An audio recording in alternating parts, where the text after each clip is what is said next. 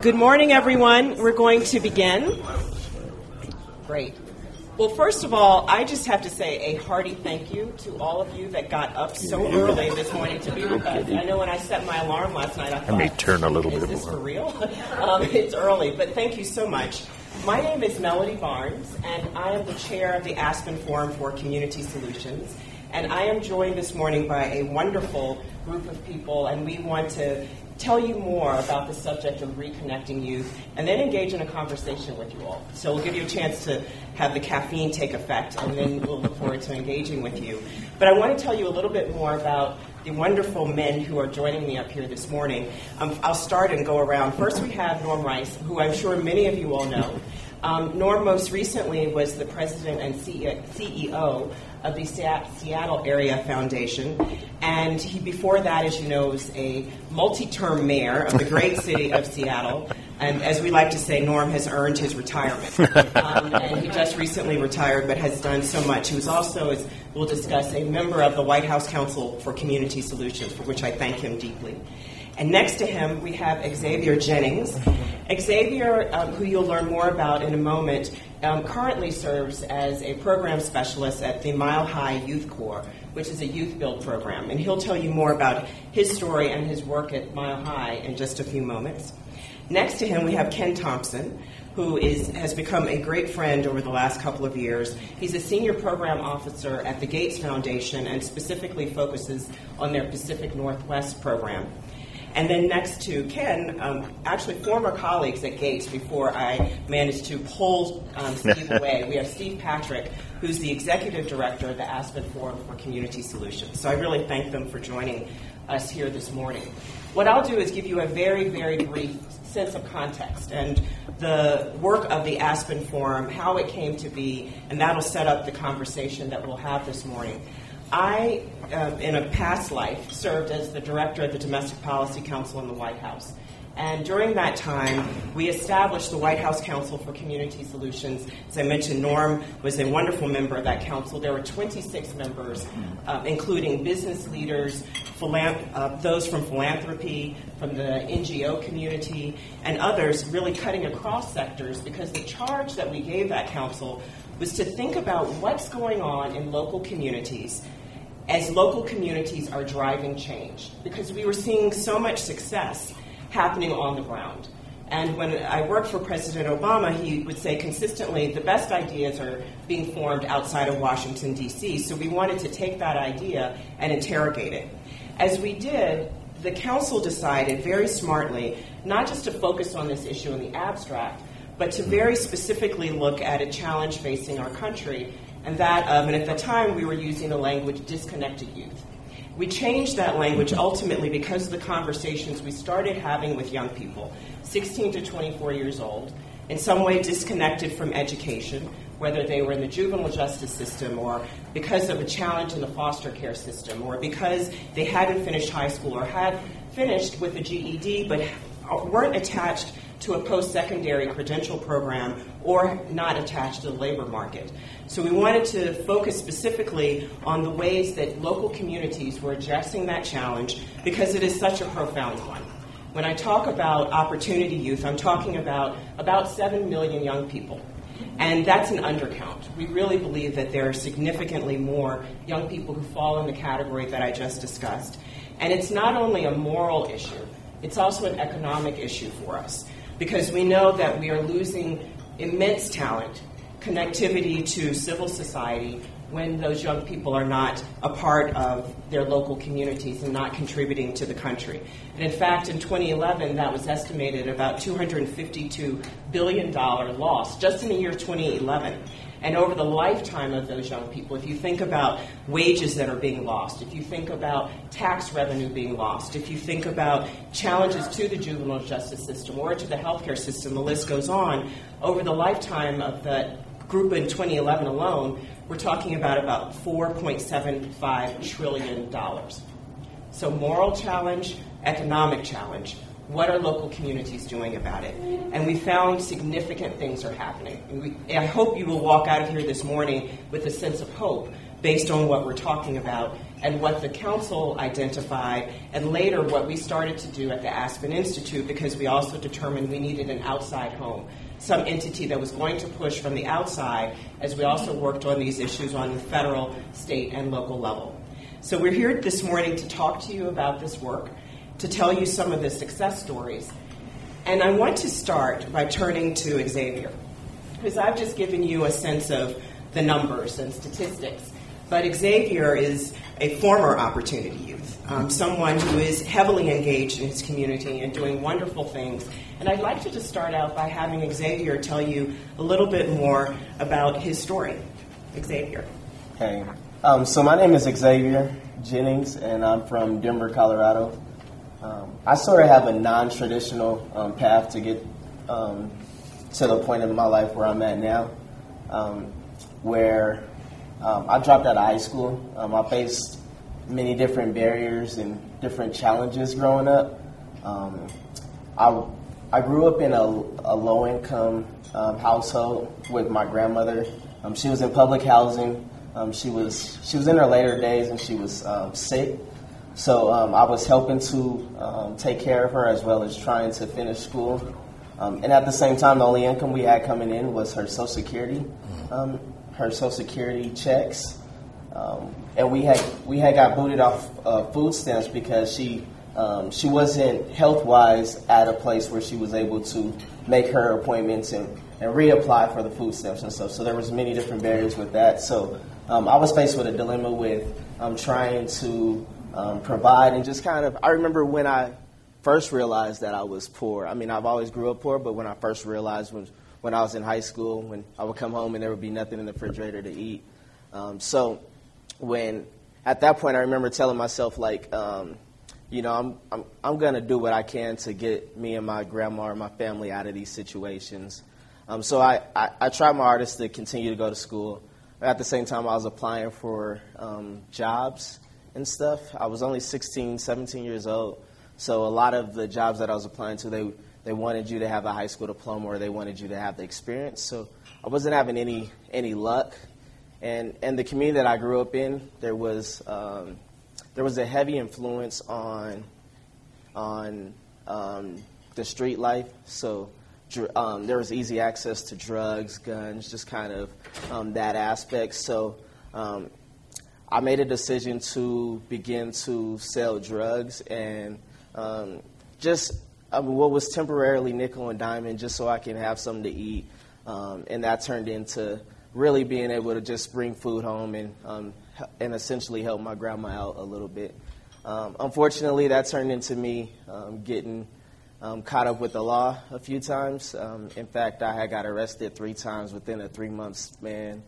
And then the last time that I got arrested, I was just kind of like, this isn't the life that I want to live. And I remember making that promise, like I want to get myself and my grandma out of those situations. So I just made it a point just to kind of stop that and try to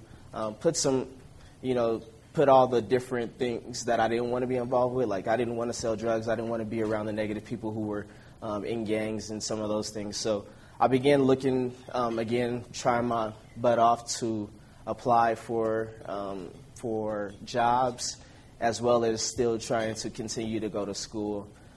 Once the school found out that I had got arrested for drug-related crime, they kicked me out. So it was kind of really at my downest moment. So I actually ran across this program called My High Youth Corps, and it was the Youth Build program. And what they did was it was a program where you were able to go get your GED, as well as you can earn an income. It was a job. So we were building affordable housing units. So we were learning the construction trade and all of that. So I had joined, and there was kind of this month-long period where you have to try out for your spot. So I wasn't all the way bought in. I was, again, at my lowest points, and I had built up a lot of frustration with just kind of in general with the schools not trying to figure out what was going on with me. They were just quick to kick me out, or I had built up a lot of frustration around being on probation and some of those things. So I kind of lost a lot of trust for just programs in general. So I wasn't all the way bought into the program when I first joined until there was a turning point for me, and that was at this service project during the mental toughest period, and the service project that we had to do, it was called the Volunteers of America's Handyman Project. And what we did was we went to senior citizens' homes and we did yard work. A lot of these senior citizens were older and they were physically unable to do their yards. And these were senior citizens who took a lot of pride with having the greenest yard and on the block. So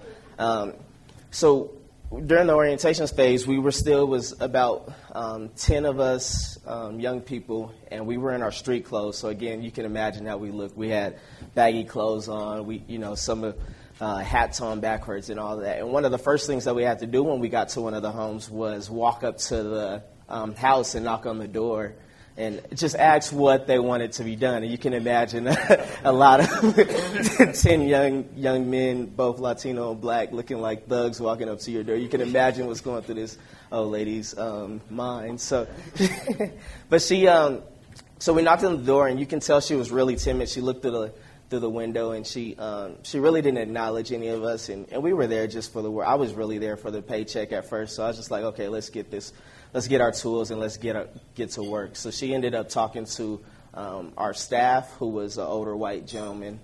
So she really acknowledged him. But right then I just kind of seen like she's probably used to hearing about young people, being a negative influence. She's probably used to seeing on the news that, hey, we're robbing, we're killing each other, we're kind of involved with the law a lot. So midway through, and this is probably one of the worst yards that we had done that whole day. This was the last one. It just so happened that it was the hardest one. So we had to the lawnmower, and there was just a whole bunch she had a huge tree on the back that we had to trim and do a lot of work with and raking leaves and stuff. So we did that, and about midway through, this same older woman who didn't really acknowledge us young people at first, she came out her back door with a sheet of cookies in her hand and like tears flowing down her eyes, and she began to hug us, and you could really tell that she opened up. And for me, that was kind of an eye-opener, because I was just like, at that moment, I feel like it was just kind of that easy. Up until that point, I was so used to everybody else telling my story. So probation officers or judges saying, hey, you're just going to end up in jail, or a lot of the teachers saying you're not going to make it, and some of those things. So I was so used to those messages. But up until that point, I felt empowered to take control of my own life, and it was just that easy to break stereotypes. So I was like, I made that connection directly, and I still remember it to this day. But the lady, she came and gave me a hug, and my allergies started messing up. A few tears fell out my eyes. But for me, that was just kind of an eye-opener, and ever since then, I was just I got reconnected through service as well as kind of getting my education. I was then able to graduate with honors at Mile High Youth Corps, and I've been there ever since, and I've been promoted twice, and I'm still looking forward to advancing in the agency. And I just really want to provide that positive example, because a big myth from the community that I grew up in, what we call the hood. So a big myth from the hood is that you don't make it out unless you are a basketball player or a football player, or you pick up a microphone, or you just happen to get lucky. And I just want to provide that example that there is ways out, and especially for people who made mistakes, to reconnect and get their life back together. So.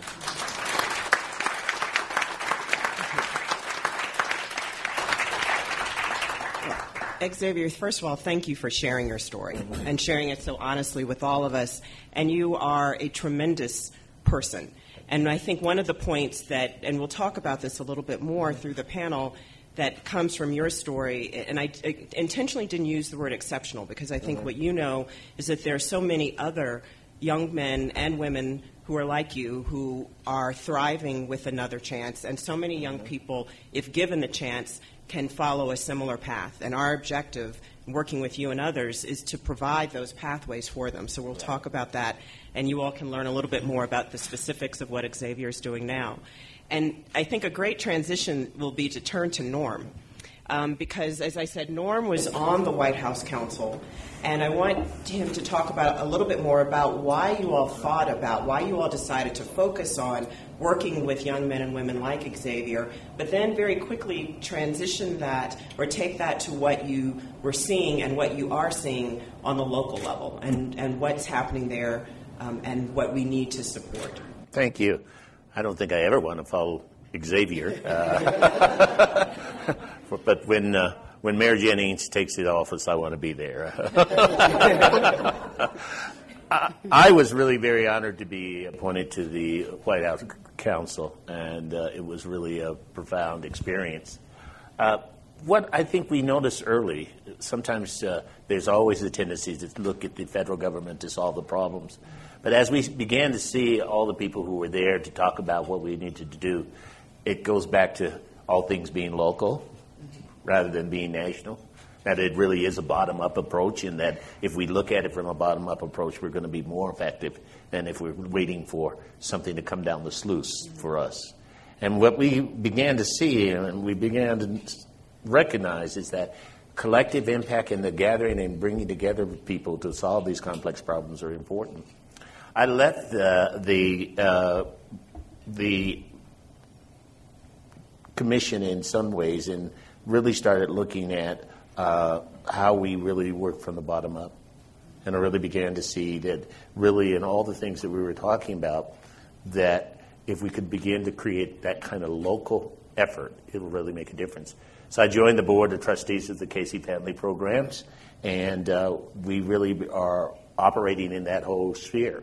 One of the things with the Casey Family Program is we're recognizing that as you see foster care and you see what's happening with the welfare system, if we're really talking about vulnerable children and families, most of them are coming from that whole area. And we really need to see how we can make change in this area. What I began to think of as a former mayor and now with the foundation is how do you gather the resources at the local level to start to make change? And I think there is a whole lot of good examples of what we're doing. Right now, with the Casey families, nationally there are about 510 children in foster care. That was in 2005. We've reduced that to roughly 380,000. We've been seeing that if you can make an impact with vulnerable families and children early on, you can start to see the differences that need to be made.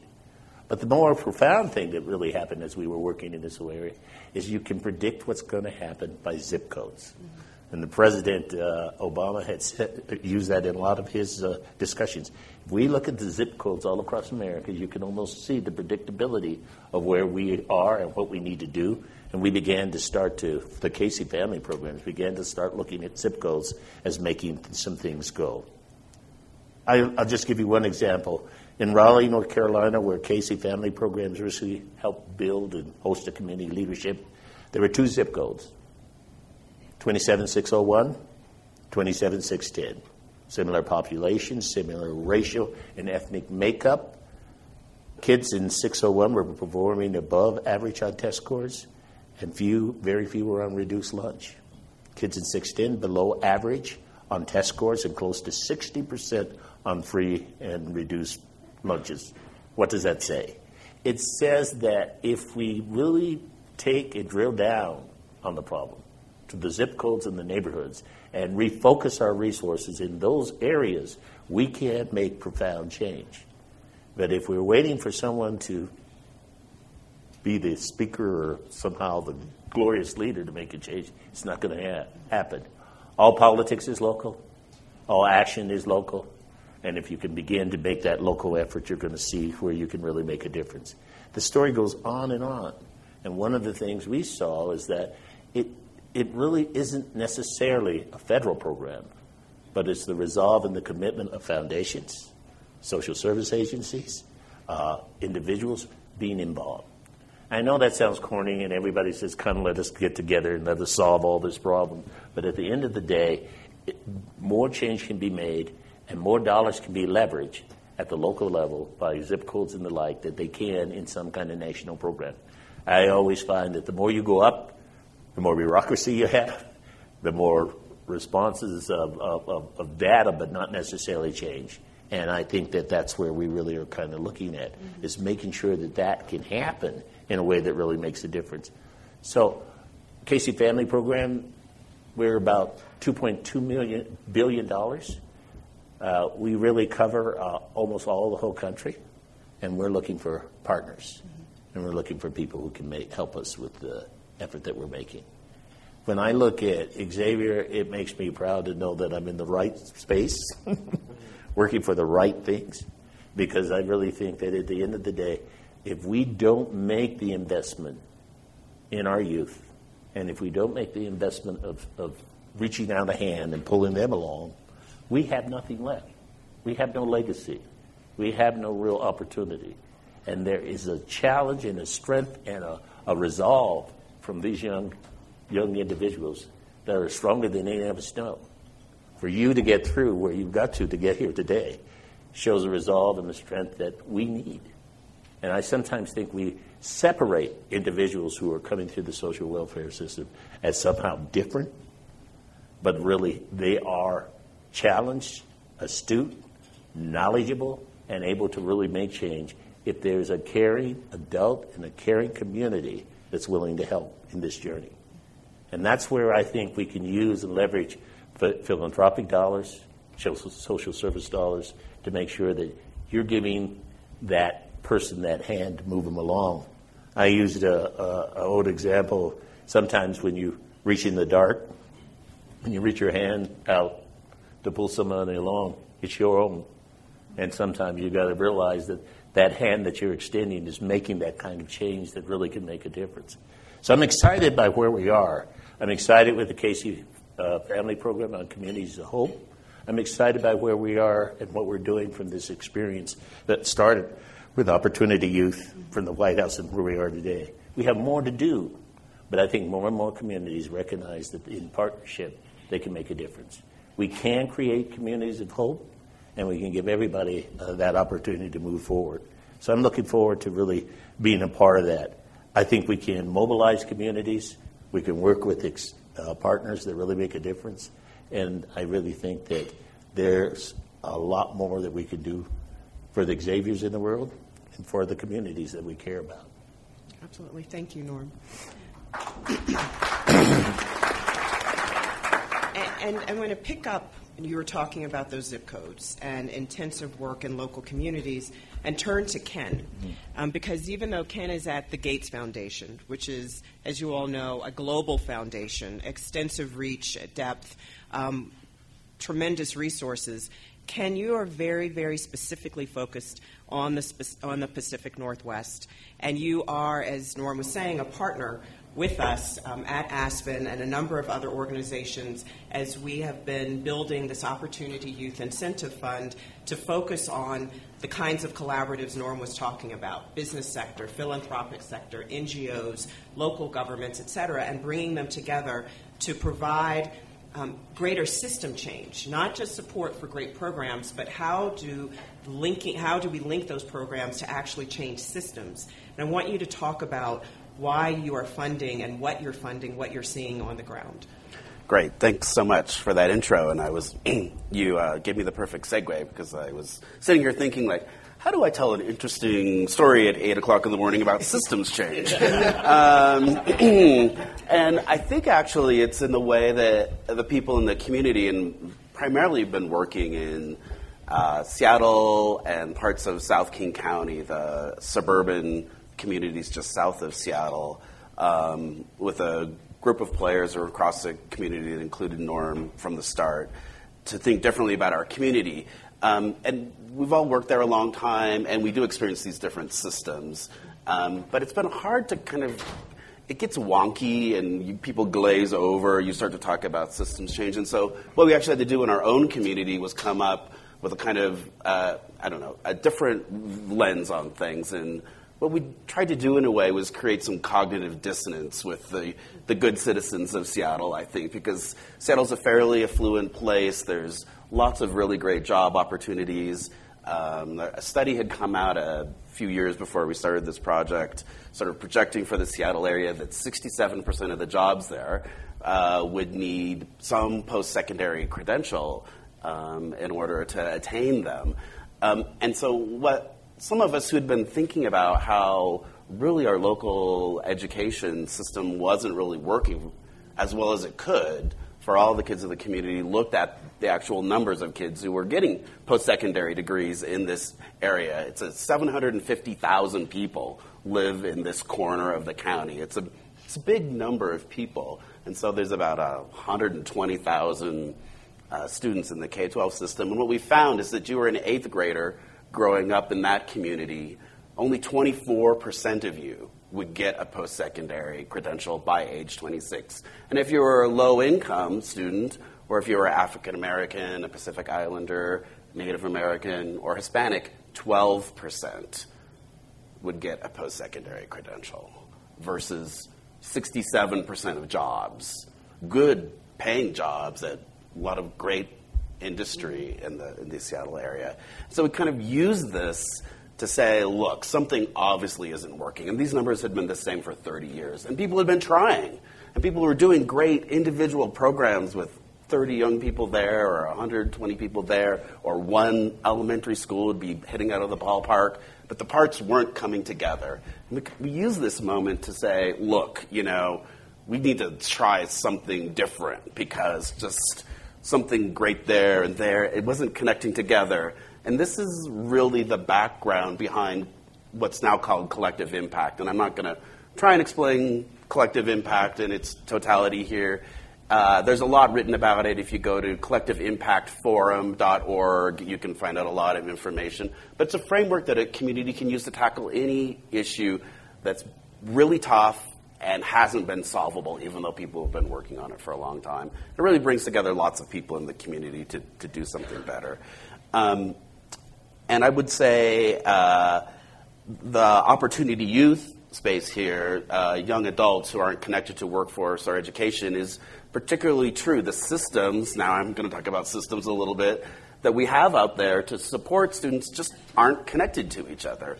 So the high schools, the workforce system, if you're involved in the child welfare system or the juvenile justice system, just schools and the juvenile justice system are not working well together. Unfortunately, sometimes they're making the problem worse, even though that is not how anyone designed them, or that's not what the people in them are trying to do. There's actually ways that, because we've kept these systems all separate from each other, they're not working very well together. So this is the kind of thing. It's not easy work, but in Seattle and South King County, the project's called the Roadmap Project, roadmapproject.org, if you want to kind of look up the full breadth of the project, which starts from the earliest years, from birth all the way through college completion in our case.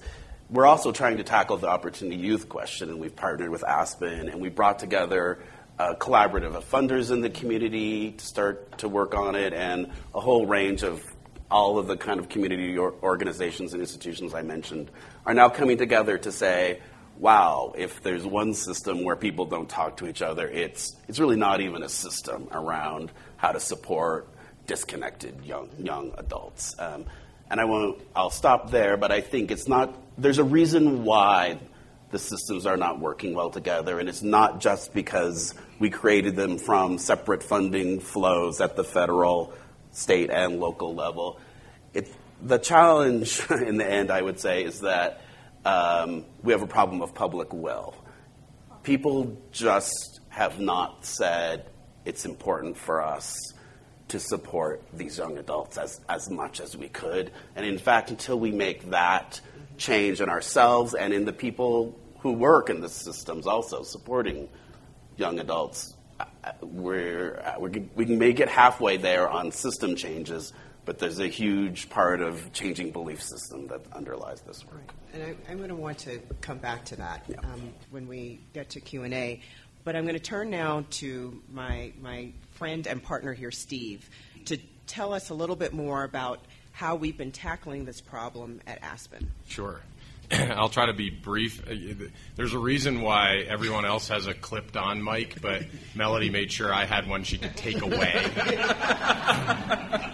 So brevity is not my strong suit, but I will do my best and try to get a little granular for you guys about what is it that we're doing around really how do we make Xavier's experience for young people who, let's say definitely deserve a second chance, probably had a limited first chance at an education and at staying on a path to opportunity. How do we make that more common? How do we make that the rule and rather than the exception to the rule for these nearly 7 million young people who are out of school and out of work in our country right now that Melody talked about earlier?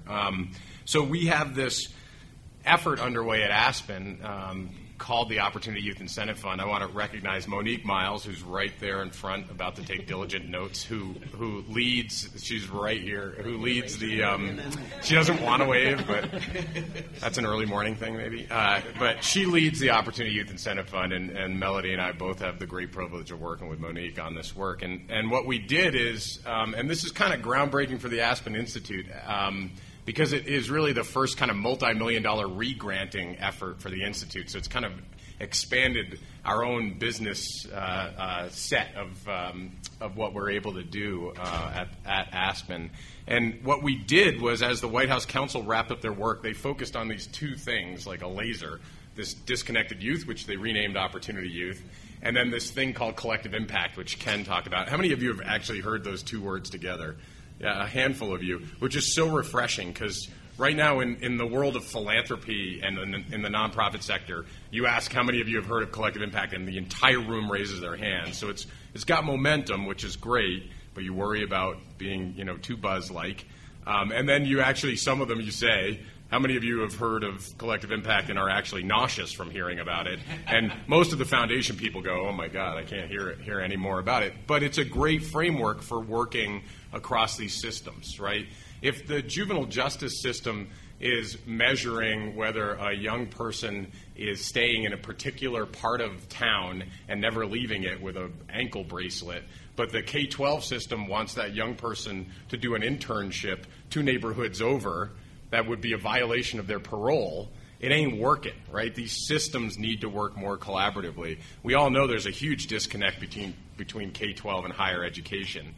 If you enroll in post-secondary education and you're a poor person of color, you have a less than 10% chance of achieving an associate degree if you enroll in community college. Less than 10%. So there have to be other ways that we can provide the kind of clear pathway with all systems working on the same common metrics, which is part of that collective impact language, which Ken mentioned. We launched a new resource for that, www.collectiveimpactforum.org. So check that out. It's also a product of our work at Aspen.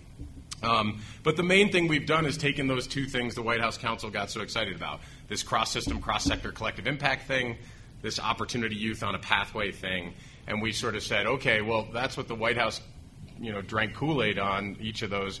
Let's mix the Kool-Aid and do a fund that actually builds successful stories from that cross-system work for the Opportunity Youth. Because you all remember from when you were kids that when you mix the Kool-Aid flavors, that's when it tasted best, right? Everybody remembers that?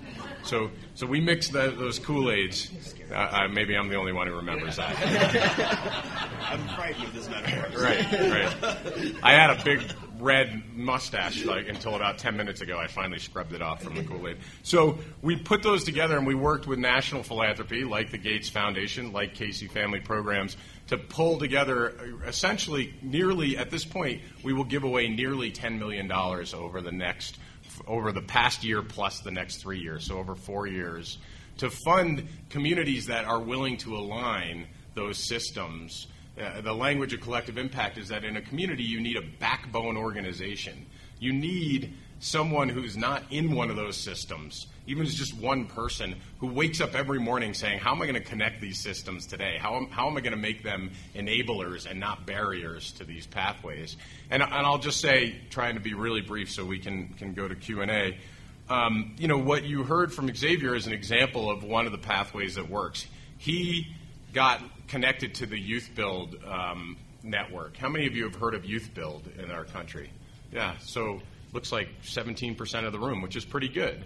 So Youth Build is a national network funded by the Department of Labor, a couple $100 million a year that goes out to 220 plus programs around the country. So find out if there's one in your own hometown and support it. Youth Build is now more connected to community colleges as a result of this work in local communities. Youth Service and Conservation Corps. How many of you know about the youth corps that are kind of a throwback to the old CCC? Right, there's over 150 of them around the country. And again, you can connect those they can't do it alone. It's about getting from what Ken described, isolated impact to aggregated impact by building out these pathways. So with the Opportunity Youth Incentive Fund, in partnership with all the Casey foundations, Mel's on the board of Marguerite Casey Foundation, so I have to recognize them as well. And turns out our biggest check came from Annie E. Casey, so I think I should probably recognize them as well. But with all of those resources, we're able to then fund that backbone role, that connecting role that connects the programs to the systems, that gets systems to actually change. As Ken said, systems need to change around this work. And ultimately, just to build on what Ken said, this is about a cultural shift. This is about a point of view where it doesn't take the actual real moment that the elderly woman had with Xavier to change her own point of view about what young people can accomplish. And let's face it, sometimes this is about structural and institutional racism and other barriers like that are very real for a lot of young people who have very limited choices, and about scaling up the positive choices like the Youth Build pathway that Xavier got on in communities. So that's what we're funding with this new fund, in partnership with philanthropy, in partnership with individual donors, and in partnership with corporate funders. Our biggest investor is J.P. Morgan Chase, as we seek to kind of build on the community momentum that Norm articulated to really create those second chance opportunities. Great, Steve. And just, I can't remember if between the two of us we said this. Right now, we're funding about 21 communities. Most of them have been development grants, giving them the past year as we analyze and they analyze the pathways that they are developing to see if they're able to take that to the next level. And we will very soon be announcing another round of implementation grants. We've done 2 already. And these are urban, rural, and tribal communities that are involved in our program, and bringing together this full set of collaborative partners to be able to do so. And I want you all now to think of the questions that you have for the panel. And as you do that, we'll have a wireless mic to go around. Please wait for the mic because we want to hear your question. I see a hand up already. We want to hear your question and have that recorded as we record the answers as well. So we'll have a mic start to come forward. But one thing I do want to do is just go back as the mic's coming forward, Ken, to have you just talk a little bit more about what you described in some ways as an intangible but a very active actor in some of the challenge that we have in bringing these programs and these systems together. Yeah. So it's a lot of work starting to happen in South Seattle and South King County around this work. And one really great, and kind of what we have been doing in the Roadmap project, this collective impact work, is we try to find something to kind of wrap work around. And the state of Washington happened to pass a really great, highly supportive new law that could be used to support Opportunity Youth, and it was freeing up some K-12 dollars to be used in a more flexible way for re-engaging students who had dropped out of the K-12 system.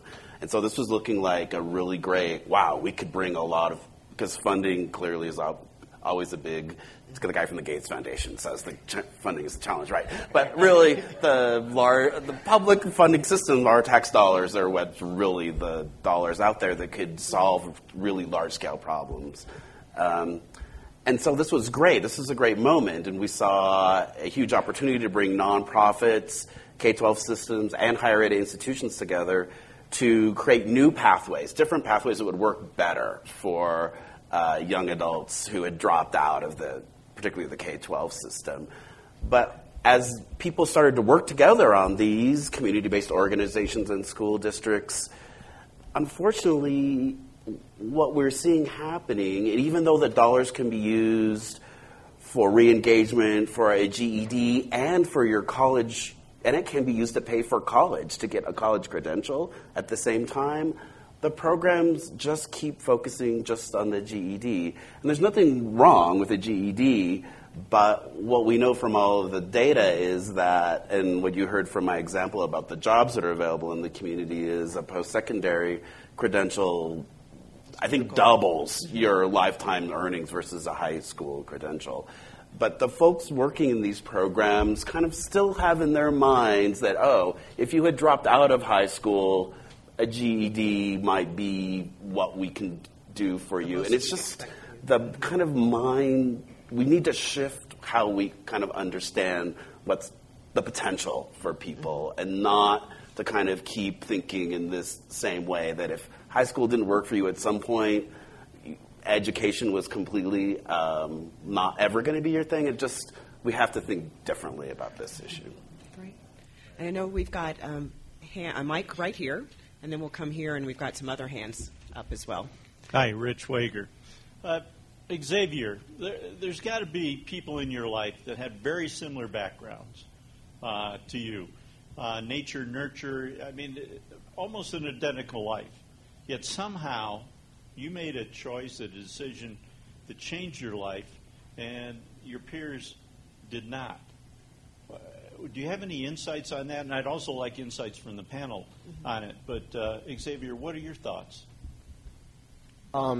So my thoughts to your question is, I think some of it and a small percentage is around choices that the individuals make, but I think a lot of it is circumstances and let's just be honest, just kind of the systems, even if we're talking about like public school systems or the way that is set up for the incarceration rates and those sort of things. I think a big expectation for when we think about, so my community, and just to kind of paint a picture, my community has where a lot of people are, you're surprised to live to 18, or either you're going to be killed or you're going to be in jail. That's just kind of like the norm, and you're kind of aware of that, but I don't think there's enough opportunities out there. And I think the thing for me, and one problem that we have at Mile High Youth Corps, because I'm still involved there, is we can only bring in 35 young people into our program. And last year alone, I think we had over 300 applicants. So I think there's a lack of opportunity for others to, do positive things within the community. Like I said, there's a lot of easy access to all the negative things there, and a lot of the systems aren't adding up for a lot of young people to be successful. So that's just a quick answer. Yeah, if I can add to that. I mean, I think there are a couple things. So, one is that access to opportunity is pretty limited in a set of communities. It's that zip code thing that Norm was talking about. And so when you have limited choice, you don't get to get on the path that Xavier talked about. We talk a lot about that these kinds of pathways need to happen by design and not by accident, these kinds of opportunities. Second thing about Xavier's experience that is a common theme is that it was the experience of service, of being of value to others, being a part of something larger than oneself, that a lot of, I'll just say my privileged middle-class kids get that all the time, but a lot of kids get labeled very early on as you are a hood, you're never going to, and they don't get that value, that experience, that intrinsic motivator, that grit builder, that tenacity building thing of actually being of value to others. And so when the light went on for Xavier, he said it. He said, we were there for the paycheck, but then we experienced being, helping others. And so that can often be a trigger for young people who haven't had that experience. That can often be a turning point. And you see it time and time again that service is part of these pathways to success. And then, I think there has to be a longer-term experience for young people who haven't had access to this kind of opportunity, may have been pushed out of school. Xavier didn't say it, but when he was in high school, his grandmother got sick, and he couldn't go to school as much. So when he tried to go back in, they said something like, "Don't even bother, kid." Well, with a grandmother who's sick as his parent to sort of advocate for him, plus let's think about it. The continuum has to be about what would we all want as we are sitting here in Aspen, Colorado, so just by definition we are privileged in some level. What would we all want for our own kids? And then how do we make that happen for all kids? Because these are all our kids. And that's got to be our philosophy. That's the cultural shift that we have to see happen with Ken. So there are some real examples of what works and what doesn't and how you hook kids into this. And the potential for scale is there, but it's only when the systems start resourcing this stuff differently, not spend new money, but spend their current revenue more wisely around these kinds of pathways, will we get there for all young people? I like to say that there's gold in them there hills, but you got to mine it differently. And a lot of times people don't really look at that, how to be creative with the funds that are available. Mm-hmm. It isn't a matter that there has to be a new federal program or state program sending money down the sluice. It's really about how effectively you're using the dollars and how effectively you're listening to the people who are wanting to be involved in this journey. Sometimes we spend a lot of times thinking we know what they want rather than listening to what they want and then building from what they believe in and how they make that system grow. And you can then, that's where the leverage in my mind even goes further. Absolutely. One of the things we're doing is looking at a range of funding streams that already exist and thinking about how to align them. I know someone has the mic over here, and then we're going to come, this lovely woman in the white has had her hand up, so we'll come to her next and move around. Please. Good morning. Marcia Reisman, Miami, Florida. Xavier, I'd like to have you in our group in Miami. We need you. I have helped to found an organization called Casa Valentina, which houses foster youth as they age out of foster care. We are at the far end of the spectrum, seeing all the problems there that weren't dealt with during the years of foster care, the 20 different schools, the 20 different foster homes. When we get to them, we test them immediately when they come in. We provide housing, and we provide educational motivation. And what we're finding is it's very hard to motivate someone excuse me, who is coming out of high school, trying to get a GED or a high school diploma and reading on a fourth grade level or on a math level of fourth grade. And so your point, Ken, about looking to the GED and changing the mindset of trying to go further than the GED is where we are, because we recognize the GED is not going to help them with anything. We were fortunate to get a large grant that put the emphasis on jobs and are working with the Coral Gables Chamber, who is now providing those jobs. So we're trying to give them some real hard skills. But the problem is that the foster care system is failing the kids in foster care. And we would like to be able to take some of that energy that we're putting into the 100 that come out every year and enter into independent living, and be able to try to get that system to do more for those children so that we're not seeing such poor outcomes on the other end. Any thoughts about how to do that?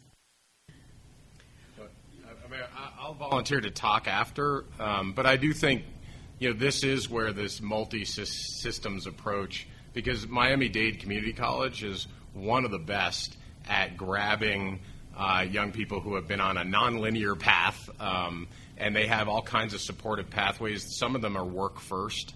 So this is a great example where in the vision we have for collective impact, all of these systems are aligning at the highest level, but at the programmatic level at least, you and Miami-Dade could do a lot together.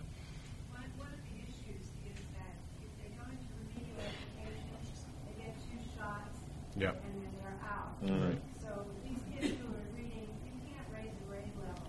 Yeah. It takes levels within one semester. So they get stuck. Yeah. Mm-hmm. We'll talk after. Yeah. Good morning. This was not my question, but I just want to reach out and say hi to Egbert, because the Aspen community has the Buddy program, which has over 500 youth who are paired with an adult mentor. And Egbert is a product of that program with Peter Wanders, who works for the Institute. And it's just amazing. I used to work with the Buddy program to see how the youth are supported by this adult in their life. So. Sounds like a great program. It is. My question is about spirituality and whether this can play a role. Like for the youth, is it finding that inner core in yourself that you are good? And is it through service? And it sounds like what Steve was saying. Maybe it is through service, and maybe that's not it's not something you talk about. It's not religion. It's just finding you can go through religion, and maybe it's through service that you find that you are good and you can do something different. And so I'd like to hear back to Rich's question, what changed your mind? And then what Steve was saying is on this collective system on changing our beliefs. I think you said, sorry. Well, whatever. You said as adults, changing our... In your phone, I do. It's changing our core belief system. Is that something spirituality that realizes that we're all connected? Is that something that would support the system change? That's a good question. Do you want to tackle the first part? Sure. I think it's a constant internal battle for young people, especially just because they're used to throughout their experiences and different walks of life. They're often receive messages from society, just kind of, well, for me, and I'll use me as an example. I was just kind of used to. I just kind of had this anxiety around, like, hey, you're supposed to do this, you're supposed to do better, and once you kind of, stumble or trip or something, it was kind of like you was frowned upon, and you were just kind of like, get out the way sort of thing. So I think for me it was a constant internal battle. It's just kind of like, what was the right thing, what was the wrong thing. Sort of like, I don't know if you guys went to the session, I'm blanking out on his name, but the Adam 1, Adam 2 thing, a lot of people didn't go, but I think it was just, it's just kind of that battle between, doing the right thing. And for me, it was kind of like what I needed to do was kind of make sure that my grandma was cool and I was cool, rather than kind of the school and what I was supposed to do. And later on I came back to it, but I think in terms of your question in spirituality, I think it kind of depends, but I think they need to find something that empowers them, or kind of they make that connection rather than somebody saying you're supposed to do this, or what's right and wrong, and because life's not black and white, so. Yeah, just one other thing on the spirituality piece. We all define that differently, but a big motivator for me has always been this sort of quote from Gandhi that service to others is the only means to self-actualization. And if we're trying to ultimately achieve, that doesn't work so well with the funders. Like, we're creating pathways to self-actualization. So we got to say pathways. How do we measure that, Steve? Right. See, the Gates guy immediately shuts me down. I learned early on, don't bring up self-actualization in a meeting with Bill Gates. I learned this from you, Steve. And then I brought up with the president of U.S. programs at Gates, I told him my favorite management consultant was Lao Tzu, the father of Taoism, and you could see why I left to go work at Aspen. But the point is, when Gandhi said service to others is the only means of self-actualization, that is what the experience of service does provide. And I think that is ultimately the end goal. For our report to the Gates Foundation, we'll talk about, labor market payoff and the number of post-secondary credentials that have labor market value. But I think there is a spiritual piece to this, and I think actually others are better at describing it. So I'll just say. One of the things Melody probably heard me say this so many times when we were in D.C., but there's a Chinese proverb that captures the spirituality in the sense that you're talking about. Go to the people, learn from them, love them, start with what they know, build on what they have. But of the best leaders, when their task is accomplished and their work is done, the people will remark, we have done it ourselves. I think that's one of the things that sometimes we forget. We know the goal, we see where we need to go, but sometimes you've got to explain what you're doing in their terms, not our terms, not anyone else, but to build that kind of confidence. When people know that you've heard them, they respond so much differently than if we say, this is what you need, this is what we can do for you. It's got to be that connection that we're doing it together. Okay, hold on. I just have to say, that was from Lao Tzu, the father of Taoism. So that's just crazy. So I should have gone to work with Norm. No. And I'm going to go, there's a gentleman in the green shirt in the back and then a woman with the black sweater. One thing I will quickly say, connecting some of these points, many of you all may have heard of the Franklin Project, also housed at the Aspen Institute, focusing on national service.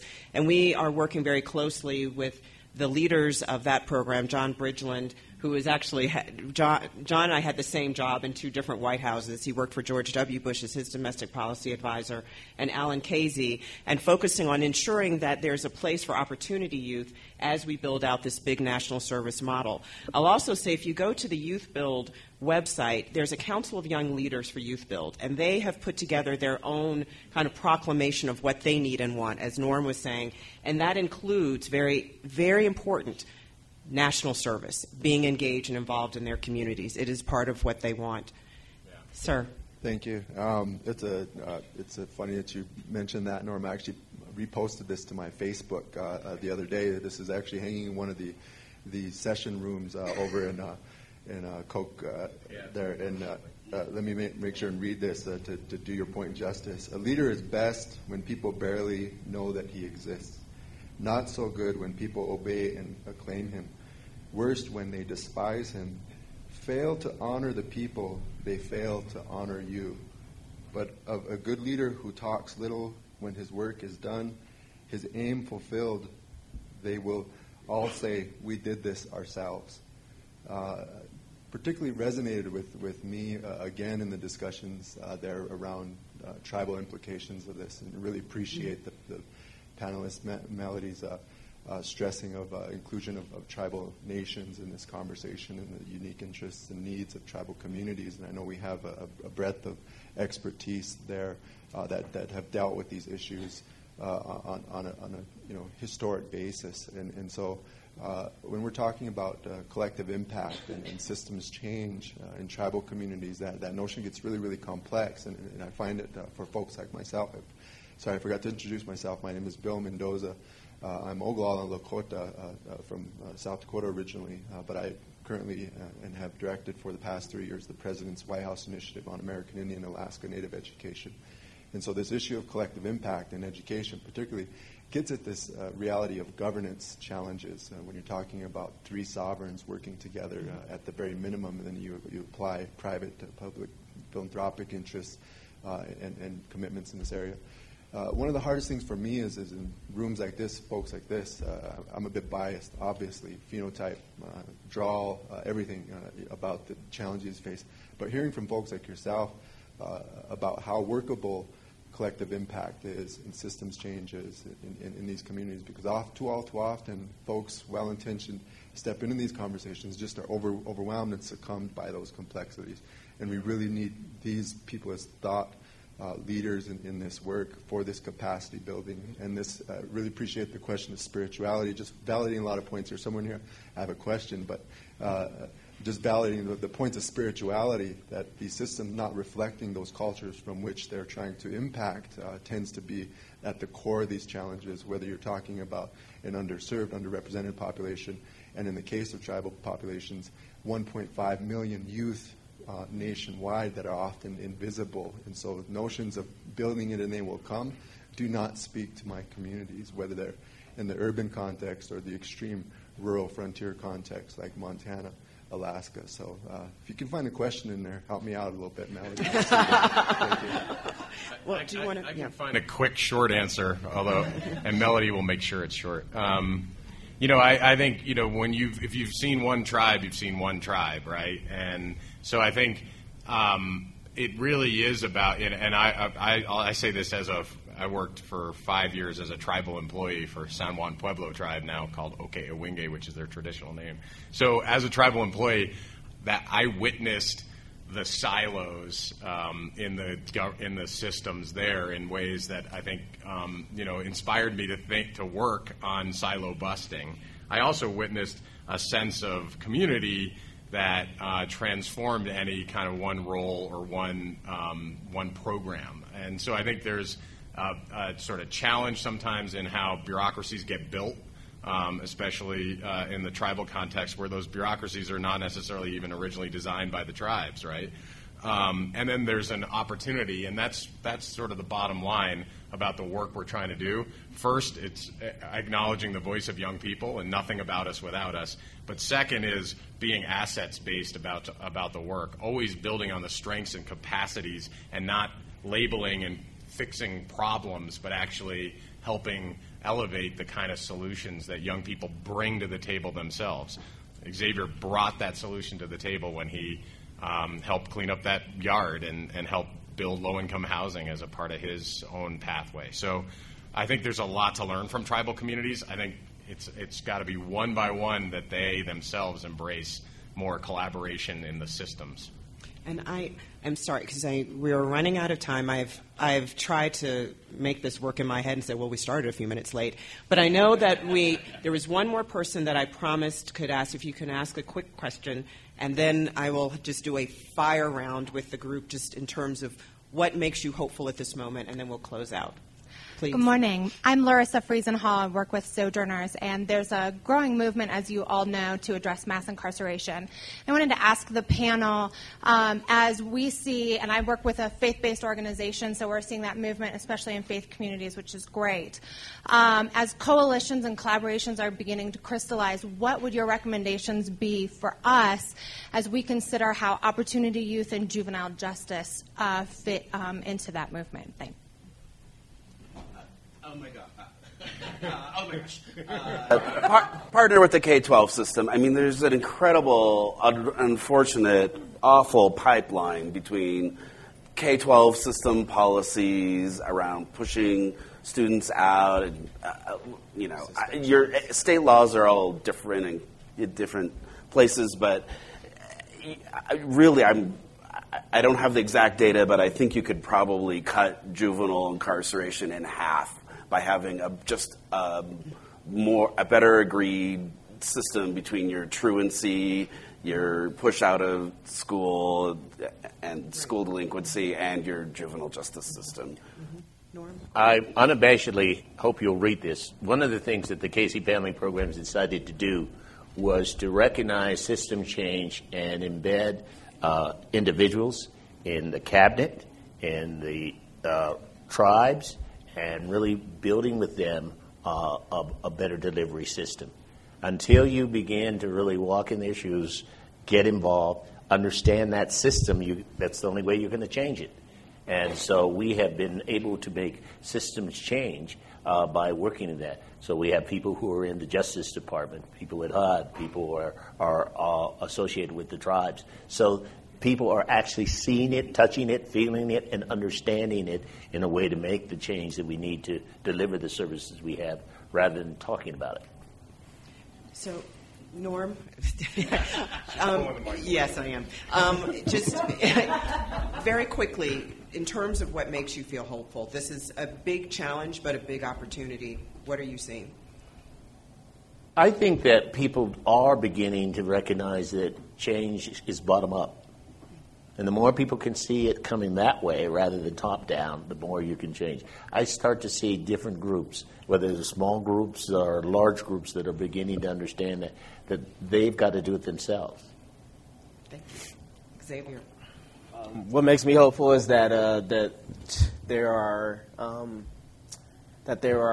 a number of programs and stuff that's really kind of seeing some of the issues between second chances for youth and all of that stuff. So I think what makes me hopeful is that I think young people are kind of noticing that that they're able to be somebody and they're being able to move forward. So I'm talking directly from Denver, but I feel hopeful about that push.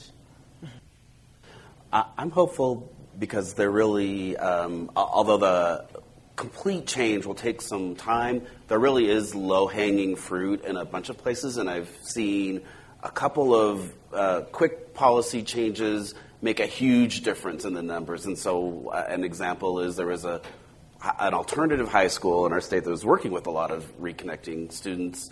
They, in fact, looked at their discipline policies. They used a new trauma-informed practice lens that came out of the adverse childhood experiences work, if anyone has followed that.